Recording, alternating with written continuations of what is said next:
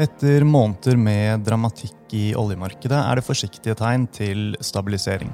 Det stille før stormen raser videre, eller vi I ferd med å legge den største uroen bak oss?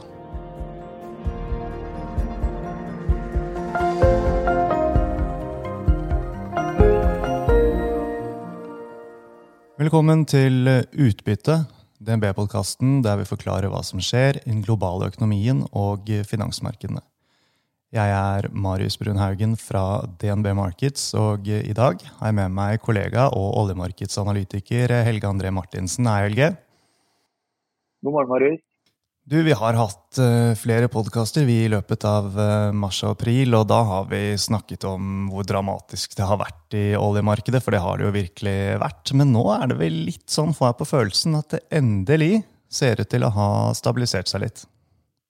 Ja, du har rett I det, Marius. Det har vært mye dramatikk, og vi skal vel ikke stikke under en stol at det mulighet for ytterligere dramatikk, men per nå ser det ut til å ha stabilisert seg litt, og det på en måte som har vært med av stabiliserende faktorer, det jo det at vi I ferd med å slippe opp på disse lockdownene globalt. Vi ser at kjøremønsterne, skal ikke si at de I ferd med å normaliseres, men vi ser I hvert fall at bilbruk øker og varetransport øker, og så det da også veldig forsiktig økning I flybruk, sånn at etterspørselsbildet ser noe bedre ut enn det var på det verste. Og så har vi også fått nedstengninger av eksisterende produksjon I Nord-Amerika, og disse OPEC pluss-kuttene da startet jo 1. mai, så oljemarkedsbalansen beveger seg I riktig retning, og det det som har vært med å stabilisere oljeprisen rundt $30 per øyeblikk. Ja, og så det vel sånn at, uten at vi skal bruke alt for mye tid på det, men denne uken så kommer det nye månedlige rapporter både fra EIA og OPEC og IEA, så det nok av informasjon å sette seg inn I for de som litt ekstra interessert I å følge oljemarkedet denne uken. Ja, det blir interessante datapunkter, og det man spesielt på jakt etter selvfølgelig det å forstå hvor dyp etterspørselsnedturen faktisk har vært, for selv om vi på en måte har lagt noe av det kanskje litt bak oss det aller dypeste, så vi fortsatt usikre på hvor langt ned oljeetterspørselen faktisk falt. Og så det også sånn at markedet veldig fokusert på da disse frivillige nedstengningene I Nord-Amerika, som ikke en del av dette OPEC pluss-kuttet, hvor mye vil det bidra med, og ser vi da også akselererende fall I oljeproduksjonen som følge av lave priser, det som på en måte markedet vil fokusere på I disse rapportene. Du kom nylig med oppdaterte anslag for oljeprisen, Helge André, og det selvfølgelig alltid usikre knyttet til slike prognoser, kanskje nå mer enn noensinne, men du gikk også prøver deg, så I korte trekk, hva de nye prognosene? Ja, du har helt rett I det at vi jo I en veldig unormal situasjon for øyeblikket, og dermed jo også estimatene preget av mer usikkerhet, men vi tror på en rebalansering av oljemarkedet og har forventninger rundt brentpris snitt på $35 fatet I Q3, stigende til 43 I Q4, og så forventer vi da $50 I 2021 og opp til $65 I 2022. Ja, og nå skal vi ta litt mer om bakgrunnen for de anslagene. Så hvis vi starter med helt det korte bildet, altså sånn mer den neste måneden, vil situasjonen med den store tilbudssiden og svake etterspørselen fortsette? Altså det fortsatt en risiko for at oljelagrene vil kunne flomme over? Det fortsatt en viss risiko for at vi får et problem med oljelagrene, men det som på en måte vårt fokus I denne rapporten hvor raskt vi tror denne rebalanseringen går. Vi hadde da vanvittig overskudd av olje I april og til dels også I mai, men så ser vi da at oljeetterspørselen I ferd med å ta seg opp. Den vil fortsatt måtte være I sterkt fall hvis du sammenligner med samme periode I fjor, men da altså betydelig forbedring fra den massive fallet vi hadde I april. Så får vi OPEC pluss-kuttene, og så får vi frivillige nedstengninger I Nord-Amerika, så det betyr at oljemarkedet går da fra et massivt oversupply I april og beveger seg lynraskt inn I det vi tror et mer balansert marked allerede I juli, og vipper under I undersupply på våre estimater allerede fra august, så det både dybden i nedturen og raskheten i rebalanseringen på en måte rekorder begge to. Så derfor har vi da et positivt syn på oljeprisen også i det korte bildet. Men vi er åpne på at det i det helt korte bildet, kanskje de neste 4 til 6 ukene, så får vi testet om vi skal stange i taket på globale lagre. Så det liksom den kortsiktige risikoen. Hvis ikke så begynner ting å se lyser ut. Vi skal ikke si at det lyst, men det lysner. Vi snakket jo om dette at det tegn til at man begynner å bruke mer bil, det skal transporteres mer varer, etc. Altså det noen land, viktige land, hvor vi ser datapunkter som gir en sånn klar indikasjon på dette her, som gir altså tegn til at etterspørselen på vei tilbake? Vi ser det stort sett globalt at folk kjører mer bil. Vi jo liksom i ferd med å gå ut av disse veldig strenge lockdownene. Og vi ser at generelt at mobiliteten øker både i Asia og i Europa, og til dels også i USA. Hvis vi skal lære noe av Kina for eksempel, som ligger noen måneder foran resten av verden i forhold til å komme ut av denne lockdown-situasjonen, så ser det ut til at folk skeptisk til bruk av offentlig transport. Så antall passasjerer som bruker offentlig transport da kraftig ned, mens vi ser at man da foretrekker å bruke privatbiler framfor offentlig transport. Og det jo mye logikk i det, i forhold til sosial distansering og å minimere smitterisiko. Så det betyr at så lenge vi har på en måte smitterisiko i samfunnet, så det da ser det ut til at folk foretrekker å bruke personbiler framfor offentlig transport, og det kan være med å løfte oljeetterspørslene raskere ut av den sumpa vi har vært inne i. Hvis vi ser på tilbudssiden, så nevnte du vel det at det tegn til at noen typer produksjon stenges ned eller utsettes, altså i tillegg til disse kuttene som annonsert fra OPEC+. Så i sum så vel ikke det ubetydelig?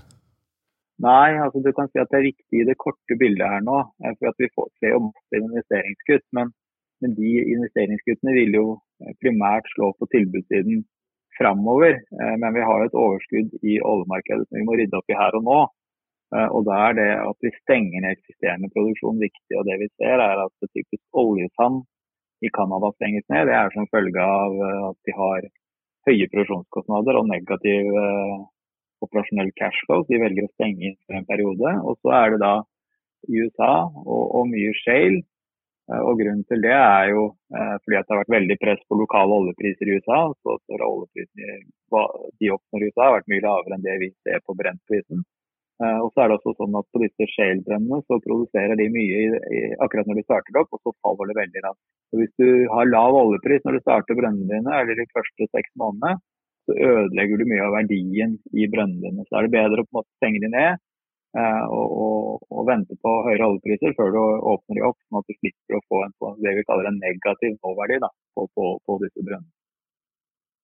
Men hvis oljemarkedsbalansen nå endrer seg i hva skal vi si, positivt favør, altså, og vi snakker da sensommeren, tidlig høst i 2020, hva vil det bety da? Nei, altså det man skal være ydmyk for, som sagt, at det store bevegelser både på etterspørsel og tilbudssiden. Estimatene jo kommer med en grad av usikkerhet, og spesielt når vi snakker innenfor liksom veldig korte tidshorisonter, som vi snakker om 1 til 2 måneder fram, og rebalanseringstidspunktet nesten med ukesoppløsning, så det usikre tall. Men som sagt, vi tror på en rebalansering gjennom sommeren ut på høsten, og så skal vi huske på at da kommer vi ut på andre siden med rekordhøy oljelager, og med dype OPEC pluss-kutt. Det masse ledig produksjonskapasitet i verden. Så sånn sett så tror vi ikke på noe stor fest i oljemarkedet, selv om vi vipper over i en mer balansert situasjon, og kanskje undersupply gjennom høsten.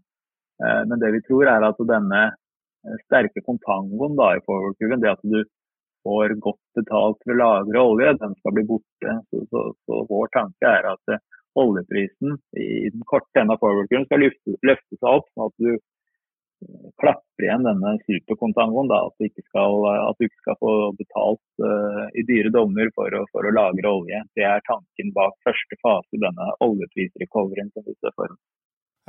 Og som vi sa i sted, altså når du ser da enda litt lenger fram, altså inn i 2021 og 2022, så gjør alt dette at du ser at prisene skal over 50 og deretter $60 fatet. Så hva det som de største usikkerhetsmomentene med anslagene? Nei, det mye usikkerhet, og det ene selvfølgelig recoveryen på oljeetterspørsel og hvordan verden vil se ut i perioden fremover med denne koronasmitten sirkulerende rundt.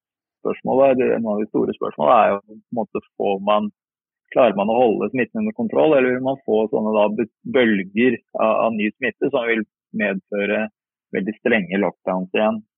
Det den største risikoen, at vi på en måte går inn i kanskje i løpet av høsten eller vinteren gjennom en sånn der nesten global full lockdown igjen på grunn av akselererende smittespredning. Det vil være noe som kan ødelegge et sånt recovery-scenario. Men det som viktig å ha i tankene her at på et eller annet tidspunkt så skal verden normaliseres og mobiliteten skal normaliseres i verden, og vi skal på en måte i hvert fall reversere mye av de kjøremønsterne og bensinforbruket som vi har sett falle kraftig. Og så det sånn at investeringene faller kraftig i oljeindustrien. Sånn at vi kan komme ut på en måte andre siden. Vi tror ikke det i 2021, men kanskje 2022 inn i 2023.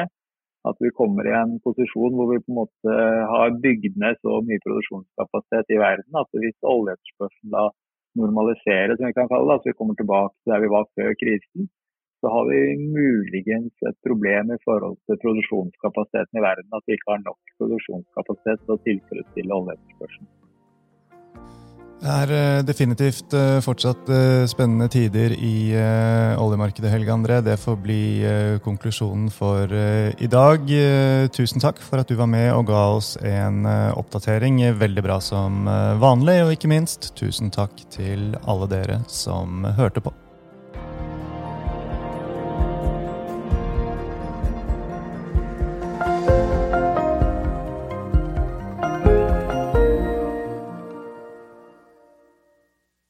Denne podcasten og dets innhold skal anses som markedsføringsmateriell fra DNB og må ikke oppfattes som investeringsanbefaling eller som investeringsanalyse.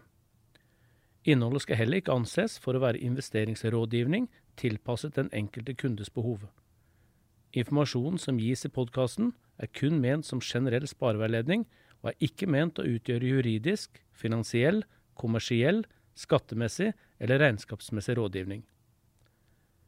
Innholdet i sendingen ikke gjennomgått eller godkjent av DNB Markets avdeling for analyse. Alle uttalelser reflekterer DNBs vurderinger på tidspunktet for den aktuelle sendingen, og kan i etterkant endres uten nærmere beskjed. DNB ikke ansvarlig for hvordan informasjon i podcasten benyttes eller tolkes. Informasjonen som henviser til historisk avkastning i finansielle instrumenter, en finansiell indeks eller prognoser, gir ingen garanti for fremtidig avkastning. DNB gjør oppmerksom på at enhver investering i et finansielt instrument forbundet med risiko for økonomisk tap. Finansielle instrumenter kan både øke og minske verdi, slik at avkastning kan bli negativ som følge av kursfall. DNB tar intet ansvar for direkte eller indirekte tap og kostnader som måtte oppstå ved bruk av den informasjon som gis i podcasten.